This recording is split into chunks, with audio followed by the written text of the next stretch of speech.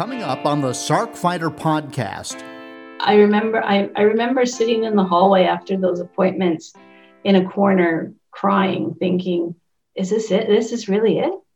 I can't believe this is it. This isn't going to be okay because I can't do all the things I love to do. Tracy Bottenheimer's heart was failing her.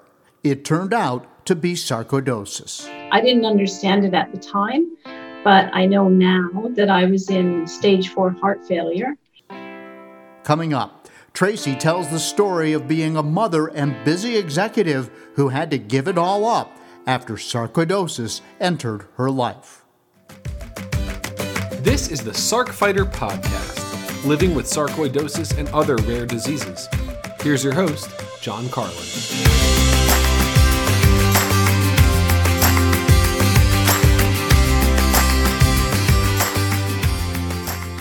Hello and welcome. This is episode 25 of the Sarc Fighter podcast, brought to you in part by a grant from aTyr Pharma.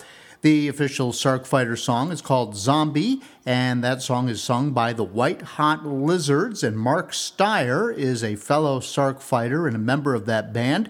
And you can hear his story about how Sarc took him off the ice as a hockey player. That was way back in episode 12. Seems like yesterday, but it's there.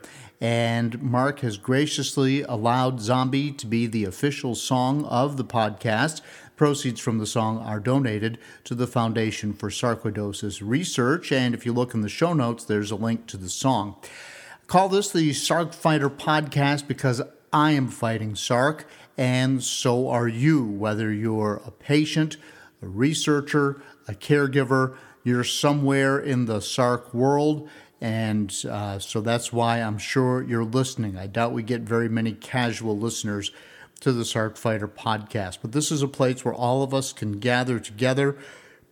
One of the things that I hear over and over, especially as I've gone more public with my story, is that people reach out and say, man, I felt like I was all alone. I thought I was the only one in this battle. I don't know anybody else with Sarc. My doctor only has one other Sarc patient. Sometimes I hear my doctor's never had a Sarc patient before me. And people don't know what to do. They don't know where to turn. They don't know how to become engaged with fellow Sarc patients. And so there's about 200,000 of us spread across the United States. So that is one of the things that we do here is people come on and they tell their stories, or folks come on and talk about some of the treatments or some of the ways that the Foundation for Sarcoidosis Research can help. That's all here. It's all in the Sarc Fighter podcast, and I do appreciate the fact that you're here. And most of all, what I want to let people know is that there is a reason for hope. And that is what we hear over and over and over. Yes, sarcoidosis changes your life. Often it changes your life permanently, but there is reason for hope. There are reasons to believe that maybe we'll have a cure or at least better treatments. And you'll hear that resonating throughout the stories of the people who come on and share their stories, and or the researchers, and or the hard-working staff at the foundation. So that's what the podcast is all about, and normally it comes out every other Monday, and so far we've been able to adhere to that. Now, if you're new to sarcoidosis and you're trying to figure out what it's all about, we're sorry you're here, as I like to say, but you might want to listen to my interview with Dr. Simon Hart back in episode 2. That is Sarcoidosis 101. What is it? What's a granuloma look like if you could hold it in your hand or look at it under a microscope, as it were, non-caseating granuloma. But at any rate, episode 2 with Dr. Simon Hart from the UK is a good one, and that still gets a lot of listens. If you want to know more about me and my story, it's there in episode 1, which is where I sort of started out. I didn't feel like I could have people come on and bare their souls if I wasn't willing to do that myself. So I've shared my story in episode 1. If you want to know the backstory as to how the Foundation for Sarcoidosis Research came into being, listen to episode 11 with the founders, Andrea and Redding Wilson. Andrea has had a terrible struggle with sarcoidosis, and when she got it 20 years ago, there was no foundation. So she and her husband Redding started the foundation from their kitchen table, and now it's It is the leading place to fund research and for patient outreach and all the great things that they do with the Foundation for Sarcoidosis Research. Now, I will also mention aTyr Pharma, presenting sponsor for the podcast. They have given me a grant which has allowed me to advance the cause of the podcast in many ways. But when I talk about hope, that's one of the things that we really see is in the research area. And aTyr Pharma is one of those companies that cares about the SARC community. They are working on a novel drug that is now in stage 2 of clinical trials. And you've heard a lot about clinical trials because of COVID and so forth. But aTyr is working through blind testing on a drug that will help SARC patients, primarily pulmonary lung patients with sarcoidosis. And you can listen to my interview with Sanjay Shukla. He's the CEO of aTyr, and that is in episode 17.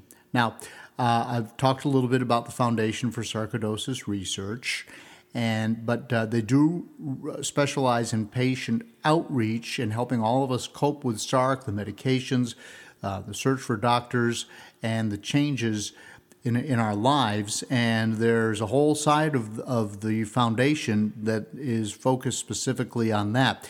And so they used to have what they called sarcoidosis ambassadors, and now that's become advocates. And there's a smaller number. But when I sort of discovered the foundation and started talking about the podcast, they agreed to let me be an advocate. But there are other advocates who are other SARC patients, and they are available for you to contact and talk through your problems, maybe help you find a doctor, find out if what you're going through is normal or abnormal, and address your concerns. And they will help you do that from the patient perspective. So if you go to the foundation and just search advocates, you'll find a list of advocates, and they'll take your phone call. They'll talk to you. And my job as an advocate primarily is the podcast. You certainly are welcome to send me an email, ask me any questions that you want, or just ping one of the other advocates that's listed. And of course, in the show notes, I'll have a link to the advocates. And I am making myself a note to make sure that I include that. So, and then before I get to my interview today, which I think you're going to love with Tracy Bottheimer, I just want to bring you up to date because in the last podcast, I told you that I crashed my mountain bike and I went over the handlebars and landed in a dead tree with a bunch of broken off sharp branches sticking up and had a nasty gash in my leg as a result. And so it was awful. I'm not going to lie, it was awful. But it was mostly downhill from there to the car, and the bike still worked, so I was able to ride a mile and a half back to the car, take myself to the emergency room, and they immediately, when they saw me, took me back and gave me a bunch of stitches, some internal, some external.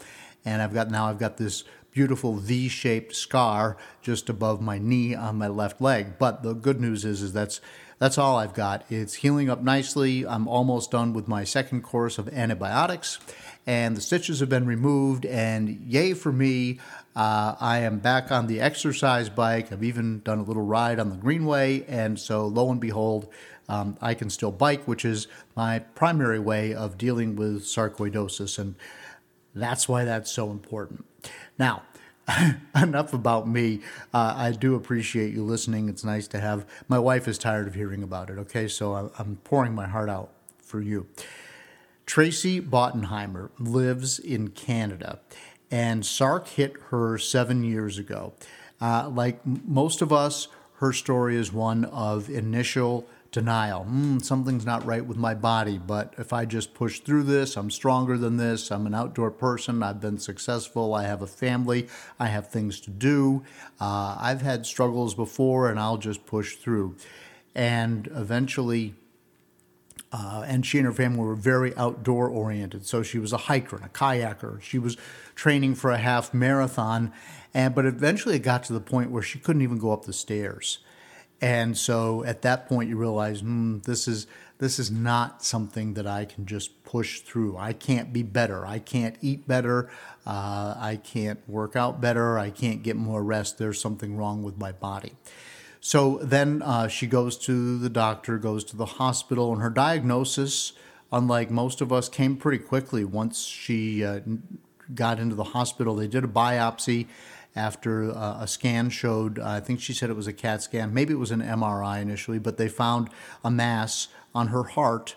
And so they were able to get a needle in there safely and get a biopsy, and she was diagnosed straight away with sarcoidosis. So that's the good news. You have a diagnosis. The bad news is you have a disease in a terrible place that is incurable, and the medicines that we use to control it are going to really jack up your life. And a lot of what she talks about in the interview today is everything that happened after she found out that she had sarcoidosis. And I think her story, it certainly resonated with me. I think it's going to resonate with you because she's dealing with prednisone and then heart medicines that are there just because she has sarcoidosis in her heart. So she has to go see, all kinds of specialists. But she was a super active, super successful woman.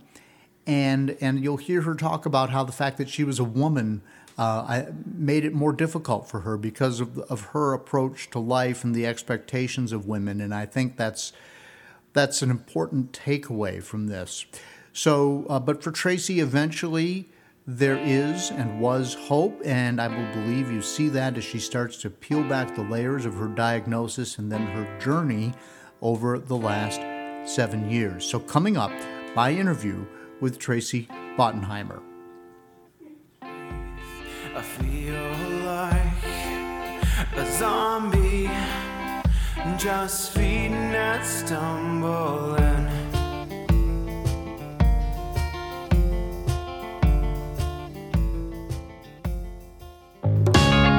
Hi, I hope you're enjoying the Sarc Fighter podcast. You may be wondering, what can I do to help? How can I be a part of the sarcoidosis solution? It's simple. Make a donation to KISS, Kick In to Stop Sarcoidosis. 100% of the money goes to the Foundation for Sarcoidosis Research. Look for a link in the show notes of the Sarc Fighter podcast.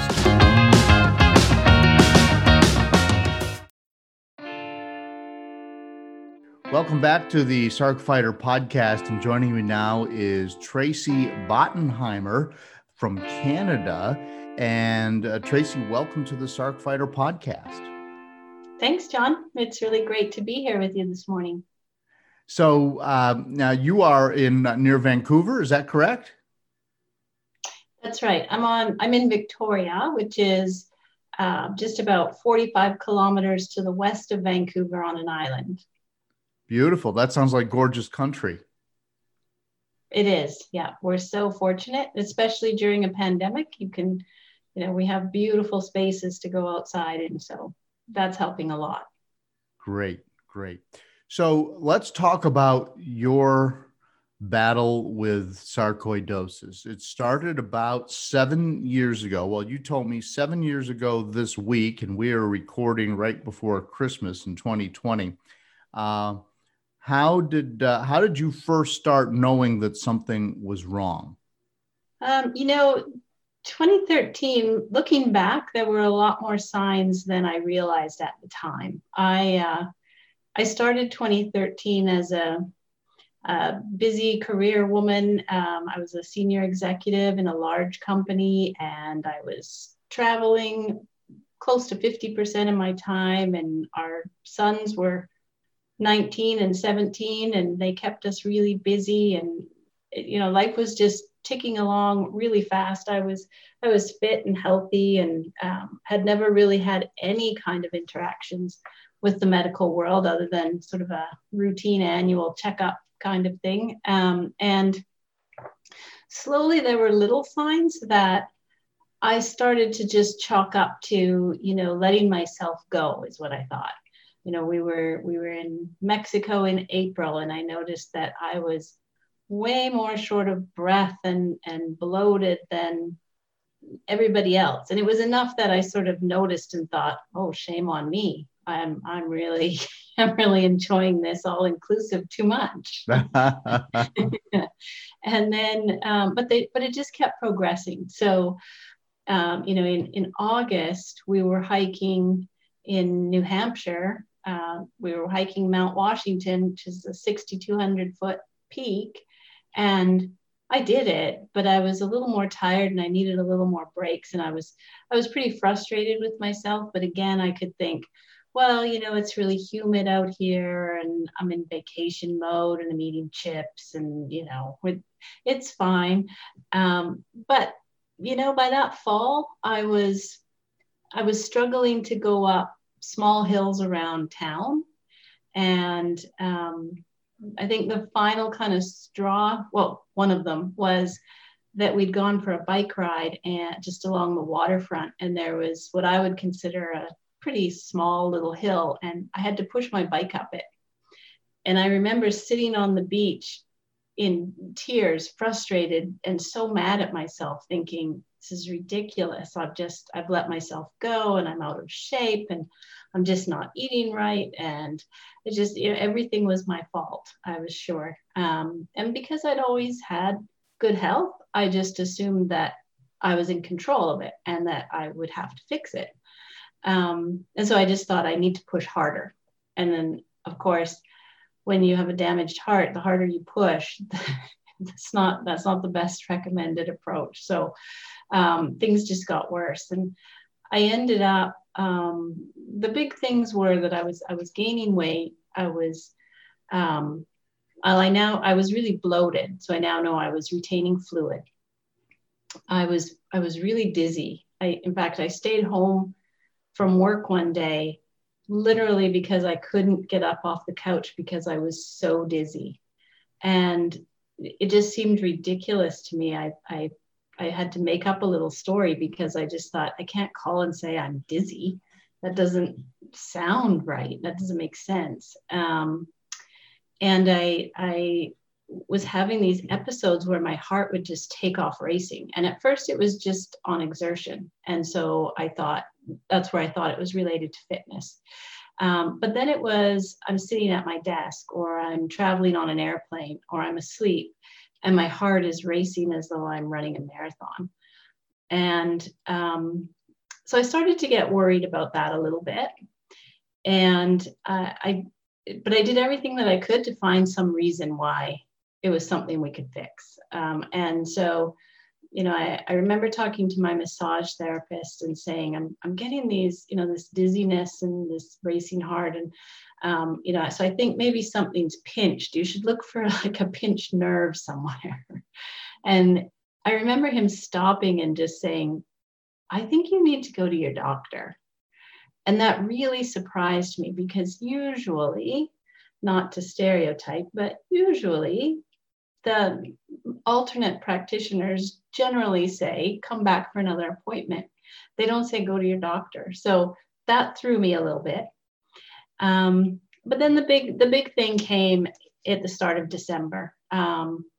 December 2013, I went for a walk with my neighbor, as we often do. And there's a little hill near us. It only takes about 30 minutes to just zip up the hill and come back. And we liked it because it was short and quick and we could sweat and do it after dinner and so we headed out and immediately my heart started racing. And as we were walking up the hill, I remember feeling like all the blood is draining out of my limbs. That's how it felt. It just felt like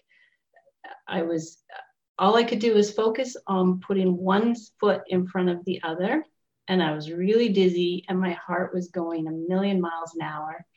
And I was gasping for breath. And I remember thinking that I was super embarrassed. I just thought, this is really shameful that I'm this out of shape. And so I made a big show of, I have to stop to tie my shoe, or I have to, I'm stopping so that I can laugh at your really funny joke you just said. I made up all these excuses to catch my breath a little bit. But I knew by the time we got to the top and we were coming back down, in my head, I was making a mental note thinking, this isn't right. This isn't out of shape. This is a lot more serious. And unfortunately, I was just preparing to leave for a 2-week business trip. So I thought, okay, well, as soon as I get back, I'm going to make a doctor's appointment. It's time. So off I went on my travels, and, surprisingly, my cardiologist tells me that walk up that little hill very well could have been my last walk. I was very fortunate to come back down off of that. Over the next 2 weeks as I traveled, it was happening on the airplane everywhere I went, because it was December and I was in Cleveland and Toronto and Calgary, and there were blizzards, and so there were no cabs, and I was walking and dragging my suitcase and feeling like I'm going to die. My heart was racing. I was short of breath. I was exhausted. And in fact, when I was in Calgary, after hiking through this blizzard, I'd phoned another coworker that I thought may have rented a car to see if he could take us to the next meeting so we didn't have to walk. And he said, no, he hadn't. And so we had to walk. But then he said to me later, are you okay? Because you really sounded like you were going to die. And I, in hindsight, yeah, I really was that close. It was not good. Wow. And so there was just this weakness. I can't believe you just kept going through all of that. It sounds like kind of like me. You've got a little background in enjoying the outdoors in different ways, and like you say, you just try harder because it's your fault. And the person, when you're doing endurance, whether it's hiking or biking, is, you just push through. That's the mentality. And so, but that was probably the wrong thing for you to be doing. So then you finally got to the doctor, and what happened? Well, when you just as a little side step going backwards, as a woman in particular, it's really easy to put yourself last and to kind of deny what's happening, and to be so busy trying to be everything to everyone and thinking, I don't have time for this right now, which was exactly what happened that weekend. I got home from my trip on Friday the 13th, which was probably the first bad omen, and had so that the Saturday, I had 3 hours of what I now know was ventricular tachycardia happening. So really fast, irregular heart rhythms. On the Sunday, I had a plan in my mind. I thought, okay, I'm going to call the doctor on Monday. So I know that the first thing he'll do is send me to have an ECG. So what I'm going to do is go to the walk-in clinic on Sunday, get the requisition, go get the test done, call him for an appointment, and then only have to go to the appointment just the once, and it'll all be dealt with, and that'll be much more efficient, and it makes sense because I don't have time for anything more. You must have been a good executive at whatever you did. Yeah. Okay. Yeah. So I had this plan, so I was very happy with that. So I started out on Sunday, went to the clinic, then I went shopping, and as soon as I started carrying my bundles around, my heart started racing. And so that was early afternoon. I had finished my shopping, wrap my presents, do a bunch of baking, have a family dinner, and then we were decorating our tree. And through this whole time, my heart is racing and I feel terrible. I keep sitting down, and so on top of it all, I'm just really mad now because I'm so frustrated at this body of mine and what it's doing. And so by the evening, I was laying on the couch as the family was decorating the tree, feeling bloated and queasy and dizzy, and my heart was racing, and just really feeling like I don't know what's happening, but it's not good, and I feel really awful. And what shocks me and took me a long time to come to terms with is that I'm the one at about 9:30 when our oldest son said he was ready to go home. I'm the one that jumped up to say, "Oh, I'll drive him." And knowing what I know now, that was so incredibly dangerous for both the two of us in the vehicle and anybody else that I may have crashed into, having a cardiac arrest. So it took me a long time to get over the guilt of having done that in my insistence that I was strong and in control when I really wasn't. Wow. Yeah, that was big. So anyway, so the night went on, we went to bed. About 11 o'clock, I woke my husband up. Not really sure why, other than to just say, my heart won't stop and it's really annoying me and I can't sleep. And I just wanted him to know that. And I think really subconsciously, I knew it wasn't right and I wanted him to do something. In my mind, I just felt like somebody needs to know this. So he started Googling right away and came up with the, go to emergency if list. And as he went through it, I listened and at the very end, I was able to say, oh, I don't have that last one. I don't know if we should go. I don't have the last one. I've got all other 10, but not that one. So anyway, he won. We went to the hospital and we arrived and pretty quickly things started to happen. So the nurse, the triage nurse couldn't get a clear blood pressure, heart rate reading. It was really erratic. So I only had to wait for a minute before they whisked me in. And pretty quickly they started to give me first 2 shots of something they called adenosine, which is a drug that basically sort of starts and stops parts of your heart. I was fortunate that the doctor on duty had enough experience behind him to know that this may or may not work, but it would give them some good baseline information to start from. So he did that. And then they had to cardiovert me twice. So that's using the paddles to sort of stop and start my heart with the defibrillator. Took twice in order to get my heart stabilized and then check me into the critical care unit. So I was in the cardiac critical care for the first week or so. And the next day, well, it was the electrophysiologist came in, and one of the first things he said to me was, "You're not leaving here without a diagnosis, a treatment plan, and an ICD, an implanted cardiodefibrillator, or you'll be dead sooner than later." So what I learned was that I was having life-threatening arrhythmias that I had less than a 1% chance of surviving. Wow. So at this point, they don't know what it is. They don't know it's sarcoidosis. They just know your heart isn't working. Yeah.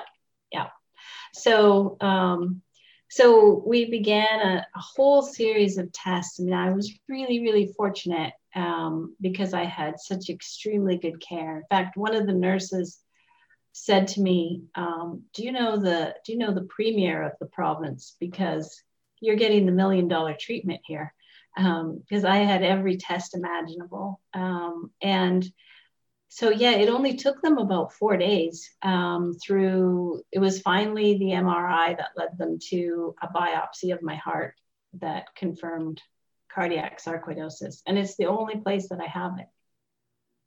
Wow. So was it spread all through your heart, or was it in like a heart valve, or where was it? It was mainly on the right side of my heart. Yeah. Well, I shouldn't say that.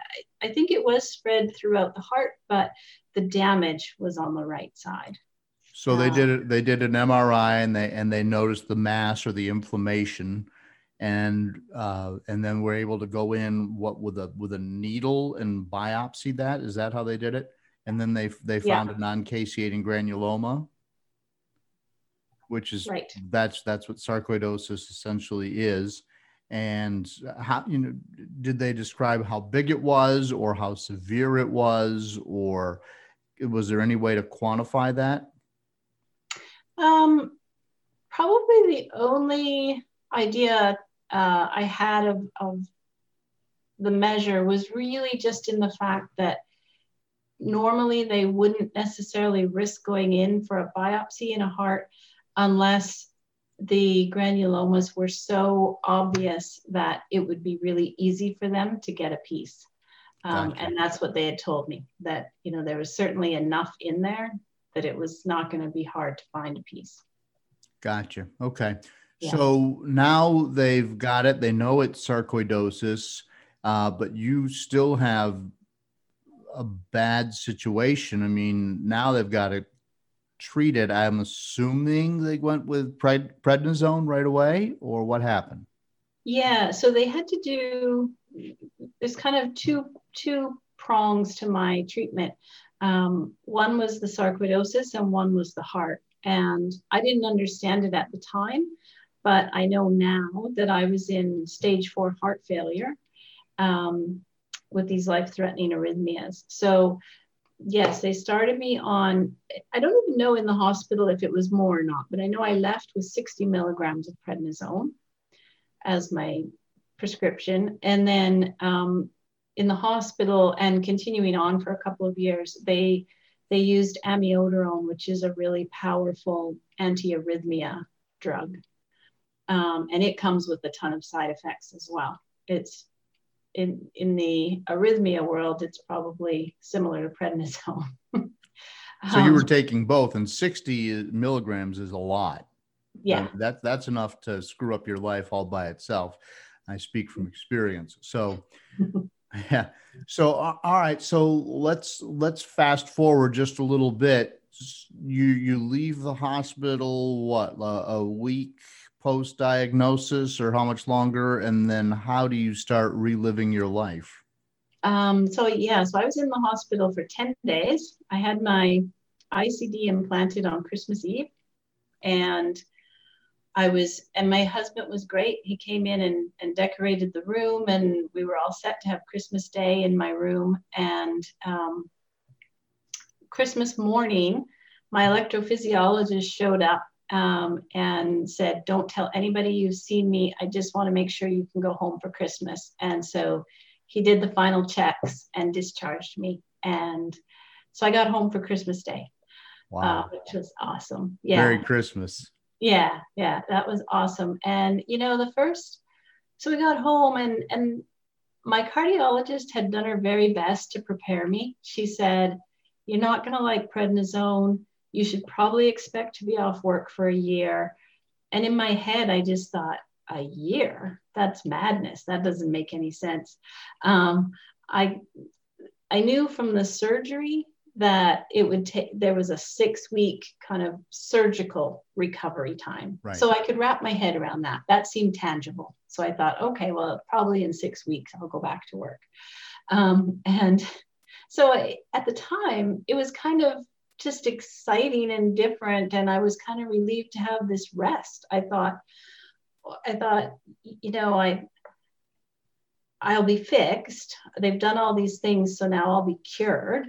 And then I'll get back to work, and that'll be normal. And in the meantime, I've been so exhausted that, I used to dream about these days when I might take a sick day and stay home. So I thought, this will be fine. And for the first few days, my husband was off work and our kids were home, and everything was fine. I was just tired. But then slowly everybody went back to their lives. My husband went back to work. The boys went back to school, and I was all alone all day, and the prednisone started to kick in, and I didn't know what was happening. And I found myself doing a lot of research and scaring myself and looking around and thinking, will I ever do that again? Will I ever do that again? And just this uncertainty that settled in that was really strange. And I was so, so tired and so up and down emotionally. it was a real struggle. It was really a struggle. And in my mind, I just kept thinking, I'm just waiting to go back to work. It was just all about the waiting to go back to work. That's when things would be normal. I would know everything was okay. And, I'm still not back at work.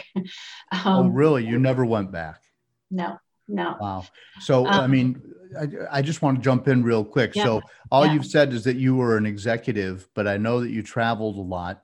What did you do? What field were you in? Learning and development. So I was the director of learning and development. So I had a team throughout North America and in the UK. And so I traveled extensively to support them, but also to our head offices, which were in Philadelphia and in Toronto and London. So I was always in meetings there as well. So you've gone from world traveler to not working at all. Thank you so much, sarcoidosis. That's right. Yeah. And so you're in this sort of recovery phase with these drugs that have all these side effects, and you're home by yourself. So by this point, I guess your sons are around 20, and you're probably in your 40s thereabouts. Yeah, I just turned 48 when I went into the hospital. Okay. Wow. Yeah. Right.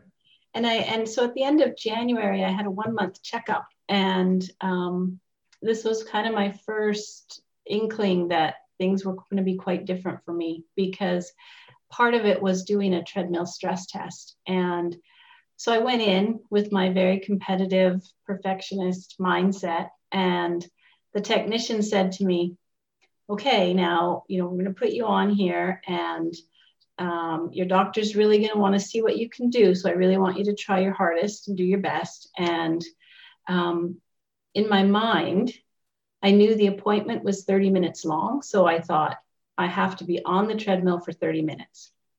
And then he said, and as you go, I'm going to increase the levels. And he didn't say how many levels, but in my head, I thought there must be 10 levels. So in 30 minutes, I have to get to level 10. Got it. That's what I took away. So we started, and pretty quickly, I didn't feel that great, but I kept going as long as I could. I made it about 9 or 10 minutes before I just had to give up. And my heart was pounding, and I was so out of breath, and I was really disappointed. And so he told me to go and lie down on the recovery cot. And as I walked over, he was looking at the screen, because I was still on the telemetry, and he could see that I was going into VTAC. And as soon as I laid down, then it was sort of just that timing where kind of that slow motion timing of him noticing I'm going into VTAC, turning his head just as my ICD is shocking me. And so that was my first life-saving shock. And that's when I kind of knew this is going to be different now. Right. Yeah. Right. Wow. So I'm just curious, how you said that was my first life-saving shock. So that would suggest that there were those that followed. How often did or does that happen? It's only happened one other time. Okay. And that was in 2017. So I went a good long time without one. They did manage to get me sort of stabilized, and I went up and down, and you asked what life was like afterwards. And, emotionally, my mental health really took a beating, and it wasn't something that I was expecting or prepared for. And so I had lots of ups and downs, and I tried really hard to kind of work my way out of it. But in the middle of 2014, I started on antidepressants as an antidote to the prednisone, is what the psychiatrist had said at the heart function clinic. But I ended up staying on that for 6 years, and there was a lot of ups and downs. And part of that was just that uncertainty of still waiting to go back to work, still waiting to feel like my old self. And, I had, in 2016, I thought that I was ready to go back to work. I thought I felt good enough. I didn't feel like the old me, but good enough. And within a month of starting to feel like, okay, it's going to be normal. I'm going to do normal things. The sarcoid flared up. And you had a flare? Oh, wow. Yeah. And so by the fall, so this time I thought in my head, okay, I waited about 6 months with symptoms in 2013, and that was too long. I did a whole bunch of damage. So this time I waited about a month just to be sure. And sure enough, I went from, being able to do a 10-kilometer hike to barely getting up the stairs from my basement in a month. And I was in severe heart failure. And the cardiologist said to me, if we can't get the sarcoid under control, we're going to have to, you'll have to think that one day you'll be on a transplant list, and also a valve repair or replacement, because everything was, the right side of my heart was collapsing. I had a leaky tricuspid valve that they said was severe. And I had been on mycophenolate after the prednisone, and he said, you're an MMF failure. So MMF is the shortened version of mycophenolate, medical abbreviation. So when he said you're an MMF failure, I just thought, failure, that's such a big word. That's the end. If you failed, that's the end. Yeah. So that was really scary. And so we went back on prednisone, and we tried a little different approach with a little faster taper off of it. But by the following spring, I could tell I was plateauing, and but I wasn't clinically evident. So the changes were really subtle, but I knew my body, and I knew that things were not right, that I wasn't progressing anymore, despite still being on prednisone, right, but a low amount. And so I started to, every specialist I saw, and I have many of them, I would tell them something's not right. And I would hear, but you examine well, your numbers are good, mm-hmm, you look good. And finally, one of them said, maybe you've plateaued. Maybe this is it. And then the last one said, try to get some sleep. And I remember sitting in the hallway after those appointments in a corner crying, thinking, is this it? This is really it? I can't believe this is it. This isn't going to be okay, because I can't do all the things I love to do. And that's when I lost hope. And I think losing hope is one of the very worst things that can happen to somebody. And on top of that, I really didn't like who I felt like I was becoming, because I thought, I'm the whiny patient. I'm the difficult patient now. And I'm complaining when there are people who are way worse off than me. So it was tough. 2017 was really, really tough until, it sounds strange, but until I had another flare up and was validated that something was really wrong. Right. And that gave me hope again. That made me feel like, okay, we can do, now they can see it, we can do something. And we did. That's when we started paperwork for infliximab, and I started those infusions in January 2018. So it's been 3 years now coming up. And that's Remicade, right? Yeah, that's right. And that's made a big difference. So I was able to get my hope back and start to get what I call my sparkle back. Well, good for you. That's awesome. Yeah. So you hadn't plateaued, and you've progressed from there, from 2017. Yeah.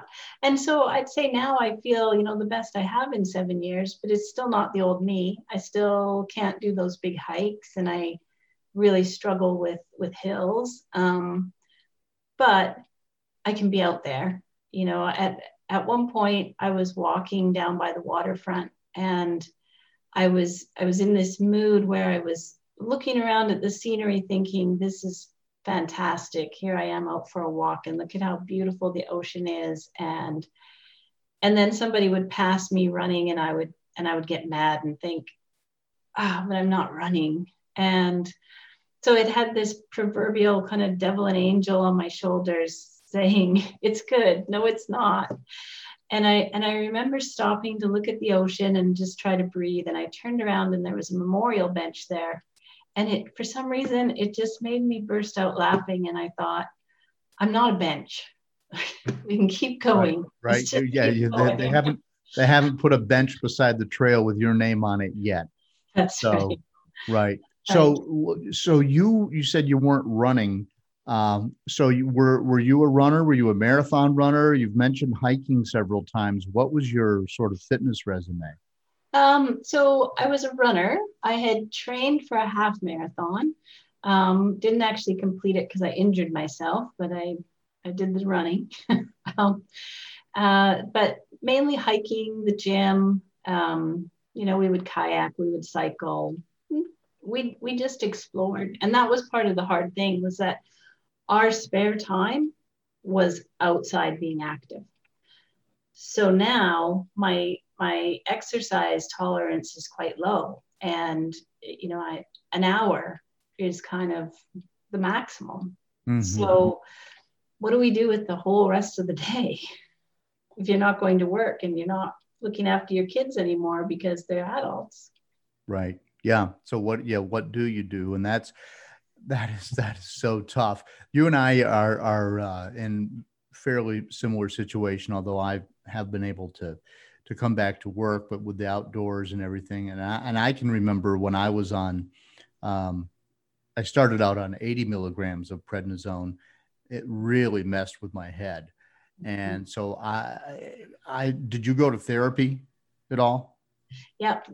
So I've been super fortunate because I became a patient of the heart failure clinic. It's actually called the Heart Function Clinic now, but and that means that I have access to multidisciplinary care. So I've had cardiac rehab 3 times. I've had psychiatrists, social worker, all nurse practitioners, all trained in heart issues. And so I've had so much support. I don't know where I would be without all of that support, to be honest. Do you find that you mentioned heart issues? Do these people understand sarcoidosis, or is that sort of beside the point? Yeah, that's different. So yeah, they don't understand that as much. I was referred to a sarcoid clinic in Vancouver, which has been great because it's given me access to a rheumatologist and a respirologist with sarcoid experience. And it gives me access to the PET scans. They're not right in BC. The PET scans are reserved for cancer patients and a few heart patients. Yeah. Interesting. And they do PET scans instead of MRIs? Yeah. Well, for me, there's not really a choice because of the ICD.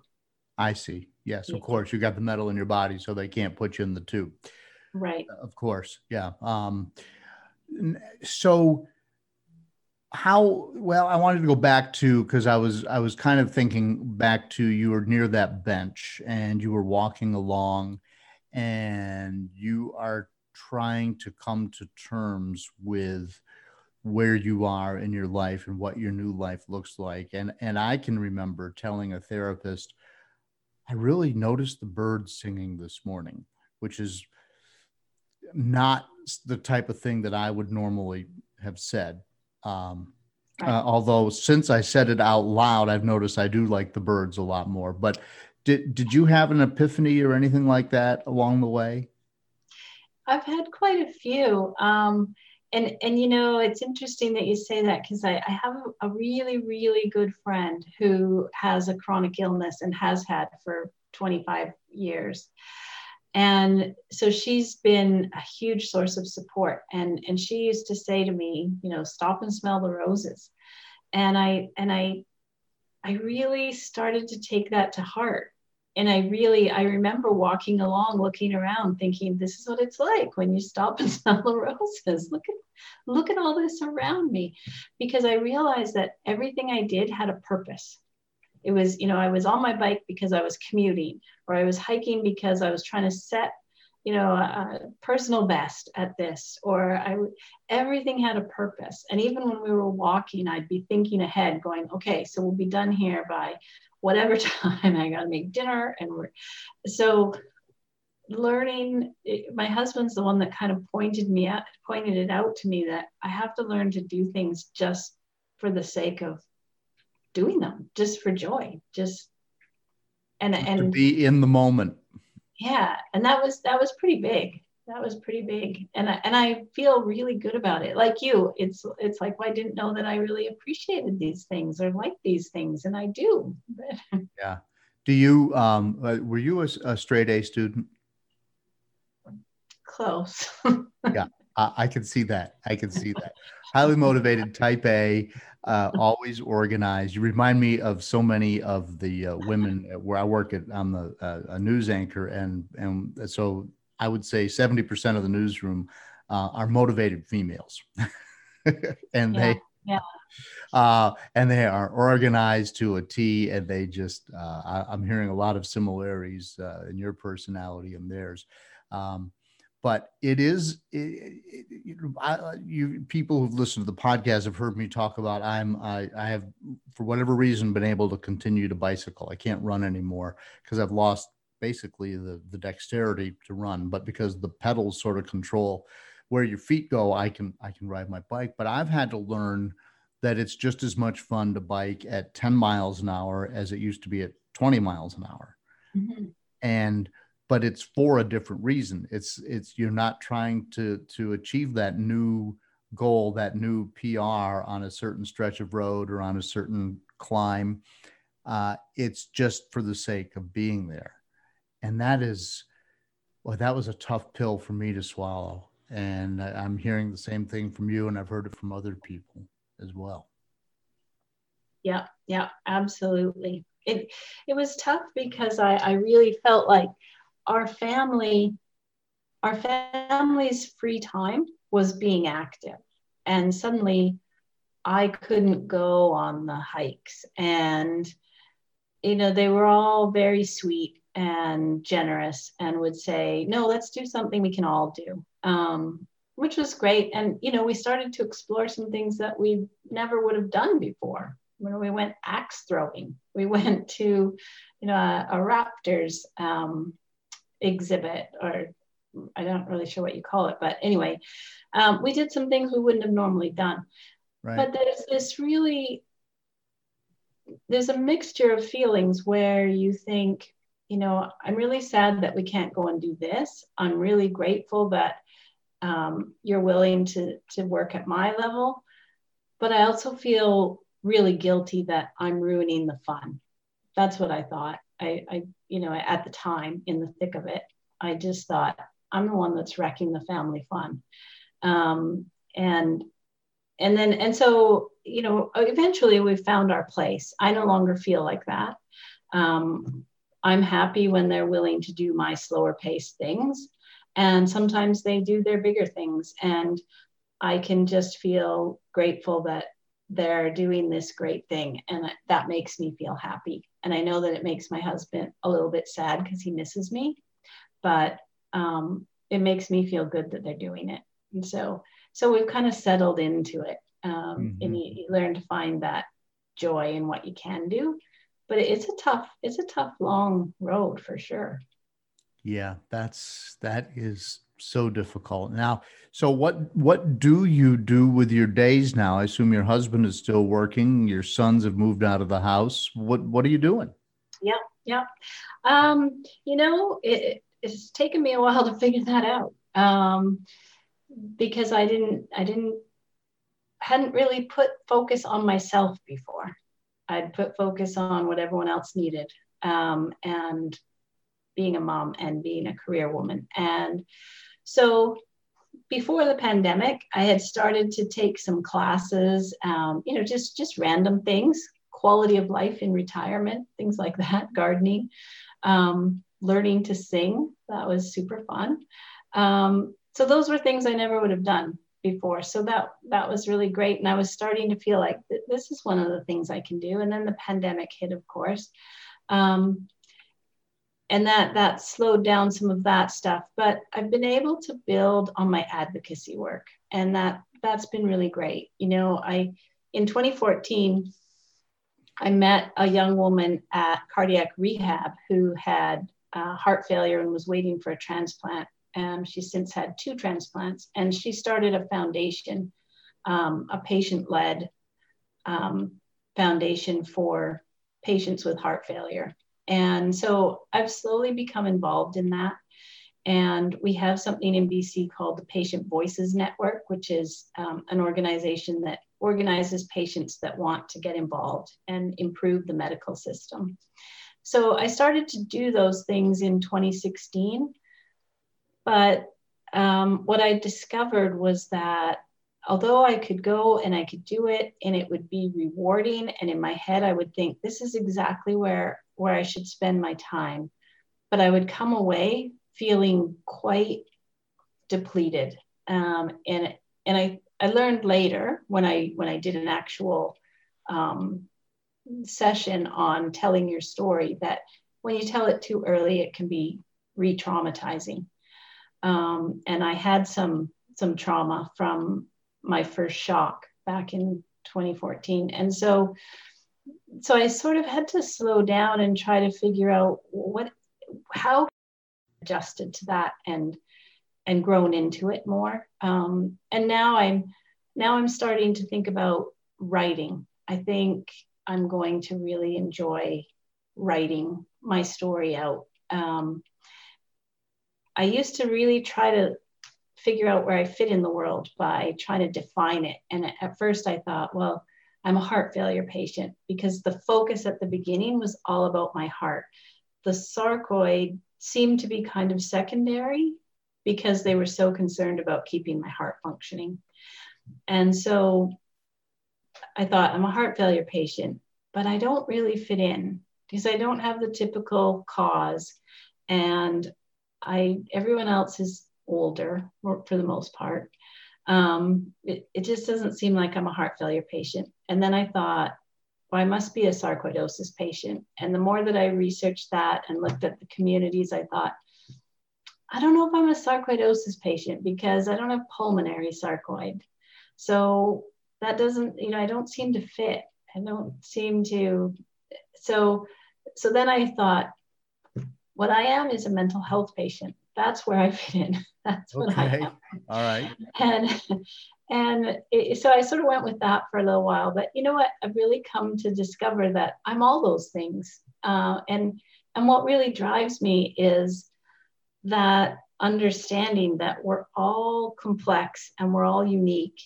And we really need to benefit from that multidisciplinary care. I just have a really strong passion and belief that until the medical system really understands who the person is in front of them and what's happening to them and what their expectations are for quality of life, that it's really difficult to move forward.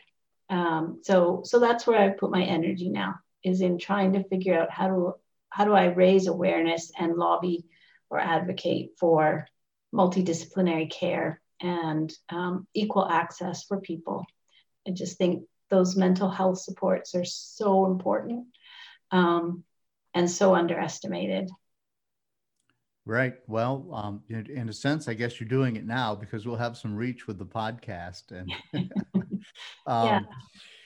So you mentioned you learned to sing. I'm fascinated by that. And I see a bunch of guitars behind you. Are those your guitars, your husband's guitars, or both? No, they're not mine. In my family, everybody can play instruments except for me. I'm more like the groupie. And my whole life, I have wished that I could sing. If I could be anything in the world, I would be on stage with a microphone singing. I just think that sounds amazing. And I have no ability to carry a tune, no musical bones at all in my body. So this was a big leap. It was really scary to go to a music class, a singing class, and it was a group. And I thought that would be slightly better than having to go one-on-one and actually have somebody truly hear me. I thought this way I might be able to hide a little bit. It was the funnest thing I've ever done. I loved it. Really? Yeah. Did they teach you to carry a tune? Can someone be taught? Yeah, you know what? You can. I mean, it's a lot of work. It's all about the breathing, which was actually really good for me to do breathing exercises all the time. There's, you know, the teacher used to make us spend half an hour breathing in every single class, and we were supposed to do that every day. But you can learn to sing. So what do you sing? Are you up there doing rock and roll or country classics? What are you doing? No. Yeah, no, you know what? I haven't been practicing. But I did feel at the end of the class, I did feel like I was a little bit better, and like I didn't have to mouth the words to "Oh Canada" anymore. I could actually sing out loud in a crowd. That's a hard song to sing. So that was good. Yeah. Yeah. Yeah. Oh, Canada. That's all I know. Well, good for you. So when your husband plays the guitar, do you sing along with him? I mean, what's the musical family? I only sing kind of under my breath really quietly, or if I'm totally alone. If I'm totally alone, then I put the music on loud and sing as loud as I can. I see. So you're not going to send me a recording that we can use on the podcast then? Is that what you're saying? Wow. No, sorry. No autographed albums yet. Yeah. Okay. And so you went to see a raptor display. I assume you meant like birds of prey, like hawks and eagles and that sort of thing. Yeah. Okay. Interesting. I'm fascinated by those too. Then back to the birds again. I've mentioned birds more times in this interview than I probably mentioned my whole life. Well, you know, I'm glad that you have found advocacy. I'm glad that you have begun. I don't feel like you're totally settled on your new normal yet, but you said you've been feeling better now than you've felt in 7 years. Do you feel like you're still progressing? No, I feel like I am, you're right, not fully settled, but a lot closer than I was 7 years ago. Definitely able to be a lot more objective, definitely able to be a lot more accepting. I know my limitations. I know to plan for them. I know that rest days are better than bad days. And so with the right planning, I can do bigger things. I just won't do them 2 days in a row. And so I feel like, I've progressed a lot. It's never not on my mind. I do have moments where suddenly that old competitiveness flares up. But I'm able to talk myself through it pretty quickly. I've done a lot of cognitive behavior therapy sessions and, mindfulness, and really trying to focus on, I have the tools. I feel like I have the tools now. I may not be fully there, but I have the tools to work myself out of it. So you can still use that same drive that made you want to get everything done and get back so you could cook dinner, so you could do the next thing, so now you have some tools to where you can start applying some sort of self-help. Yeah, that's right. My fatigue is probably the thing that feels like the biggest drawback. It's cognitive and it's physical. So I find that a lot of times when I'm just physically fatigued, I'm also sitting there thinking, I should learn something, but I don't have the energy to absorb anything. It's just all a blur in front of me. But I've started to find some peace in just being in that moment. Just, I can just sit and look out the window quite comfortably. And it's okay. It's okay. Yeah. Yeah. Do you suffer what they call brain fog? Yes. Yeah. Yeah, I definitely do. And that's one of the things that has kind of led me to the idea of writing, because I've always enjoyed reading and writing. And I was responsible for communications in my role at work. So that part makes sense to me. And it's easier to digest information that way than it is for me to, just to try to have conversations and speak, I find can be quite stressful sometimes because of that brain fog, because I feel like I'm searching to remember a word or my point and lose my train of thought.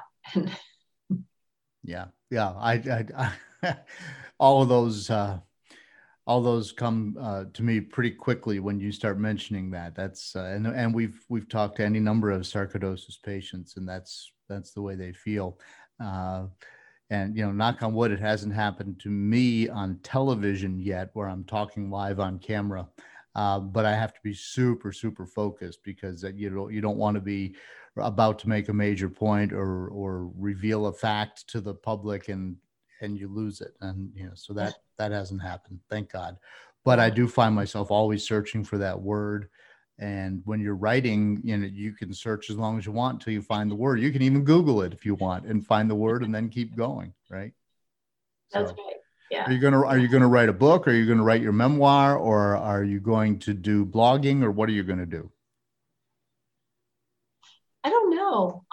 I have a friend who's an author, and she's a more recent friend. And just a month or two ago, I had told her my health story.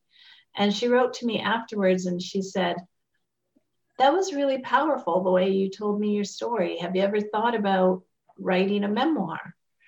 And I hadn't, although when I was younger, I loved to write. And it got me really excited. I think it's the first thing in 7 years that got me really excited, and it stuck. It stuck with me. And I think about it every day now. So I think it's the right thing to do. I don't know if it'll be about my illness journey. And I think there's a lot of layers in there with even women's issues as a working professional, all the way through women's health and, all quality of life and all of those things, the mental health side, the physical side, all the changes. See, now I've lost my train of thought. Well, you're just talking about the various layers that you might pursue. So I don't know if it'll be a short story, a series of articles, if anyone will ever see it. I don't know quite. I think I'm just going to write and then see where that takes me. I'll just share with you, I have a blog about bicycling. And so whenever my wife and I would go somewhere that was reasonably interesting, I would just sit down and do a blog about it. And I enjoy photography, so I'd take some pictures and post those. And then when sarcoidosis emerged, I started a whole series of posts about cycling with sarcoidosis. I found that to be extremely therapeutic. And I wonder if that might not be something that might help you, whether it's hiking with sarcoidosis or being a mom with sarcoidosis or being a woman with sarcoidosis. I've heard you kind of touch on all those themes, but all those seem to me like those would be a place where you could get some traction. Yeah, might be. I don't know. Might be. I'll yeah. I'm not a therapist. Right now I'm still busy. Yeah. Right now I'm still creating chunks of time and themes and ideas, and I have paper all around me. Do you really? So you're working on what does that look like? You said you have paper. So you'll sit down, you'll jot down an idea or something and then let that gel. I mean, what is that? Yeah. So I have I really prefer pen and paper for my thinking. And so I've got I've got a journal where I put some bigger kind of overarching higher visionary kinds of things down. And then I've got scraps of paper where I'll just write down one little story or one random thought or one key word that I really like. Or so I have all these pieces. Plus, over the years, I've told my story many times in different ways, and I have those all written out already. So I can go down rabbit holes really, really easily.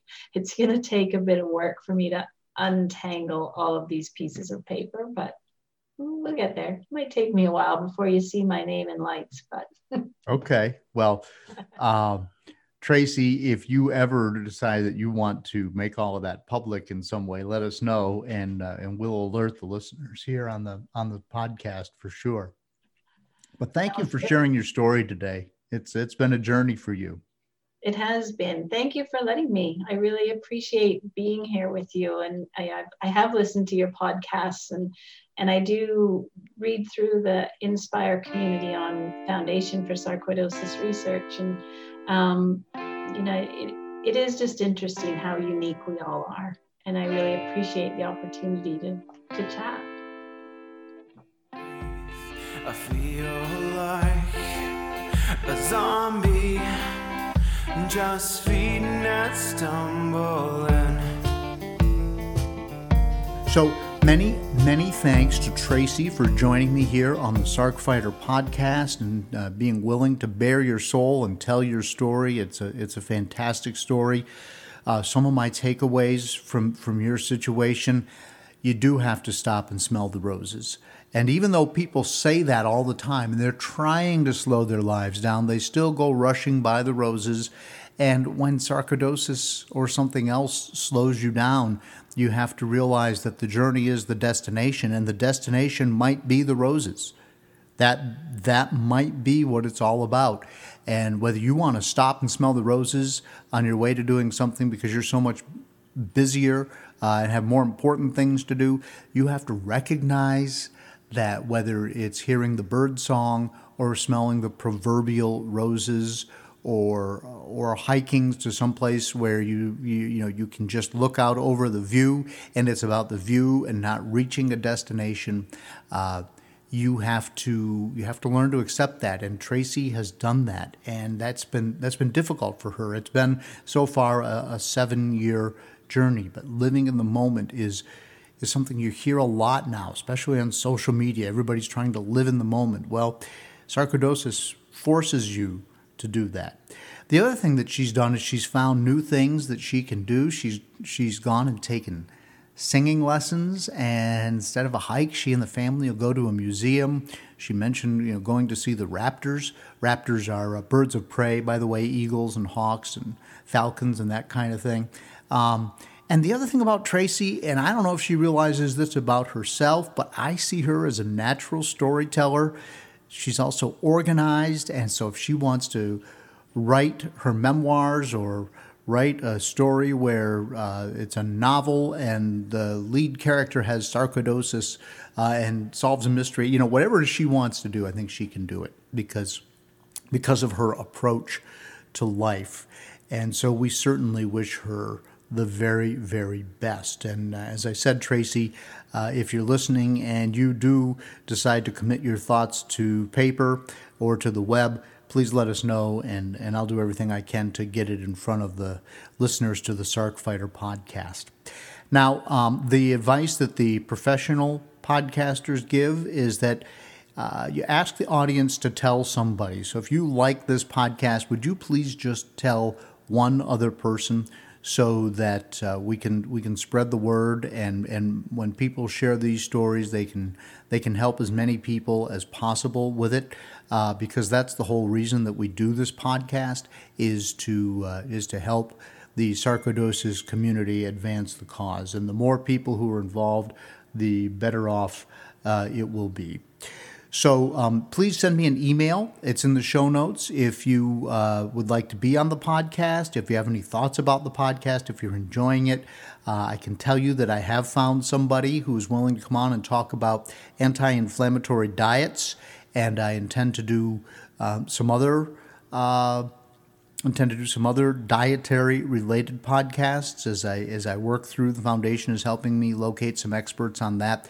But I want to hear your stories, and I want to hear if you've found a way to be successful in fighting this disease with something other than prednisone or the multitude of other methotrexate and the long list of other drugs.